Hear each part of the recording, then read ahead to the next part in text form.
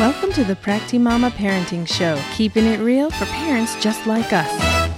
Welcome. I'm so glad that you stopped in. I'm Lee, aka Practi-Mama, and I have with me today Therese Snider. She is going to share with us a quick tip on how to keep your sanity with your significant other or spouse.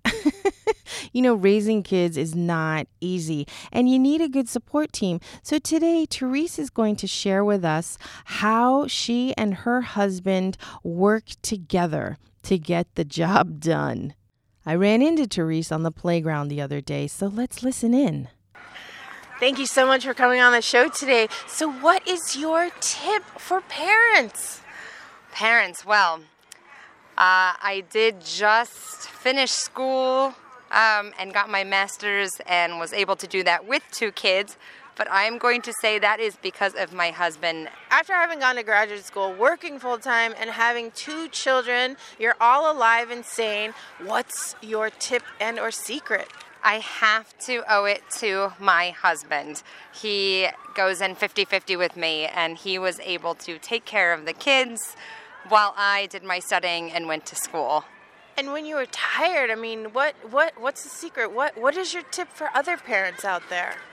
Well, I will say a happy marriage is only going to happen if we are thankful for what each other does. So my husband and I say thank you pretty much for everything. We say thank you for doing the dishes, thank you for doing the laundry, thank you for filling up my bath, whatever it is. We always say thank you.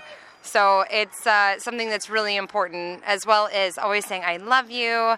We always give a kiss before bed, and like I said, say I love you before we get off the phone. Do you ever go to bed angry? No, that's impossible. I cannot go to bed angry. Always have to figure it out before I go to bed. We never can go to bed angry, or I just can't fall asleep. And so basically it sounds like you're accentuating the positive. Is that right? Yes, exactly. Just like you would do a kid and you use positive reinforcement, you definitely want to do that in your marriage as well. And just let that other person know how thankful you are for them giving all they have and just 50-50 in parenting. And so what about times when you're tired and you're just downright frustrated or angry, or you just don't feel like being Pollyanna? What happens then?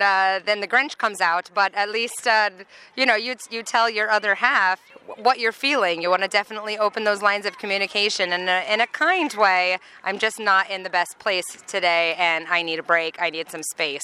And usually the other person will read it and be able to handle things on the home front while you get some space, which is helpful. So basically communicating and telling your other half exactly where you are with things. Yes, exactly. And I hate to say it, and I don't think my parents will ever listen to this, but they did not communicate, and that is what helped their marriage go down the chute. Thank you so much for your time today, Therese. Oh, yes, of course. Oh, my gosh, and I love listening to Practi-Mama Parenting. It is amazing, so I'm so excited to have been on your show. I've known Therese and her husband for years, and it's really nice to see a couple who's so in love and so kind and supportive of one another. They're the real deal. And so that's why I wanted to ask her what her tip was. So if you try anything that she's suggested, please do reach out at practimama.com and let us know how it's worked for you. And if you've enjoyed today's show, please do share it with at least 2 of your friends and family members so that we can spread the word and help parents keep sane and keep it real. Thank you so much for stopping in. Take care, and we'll talk soon. Bye-bye.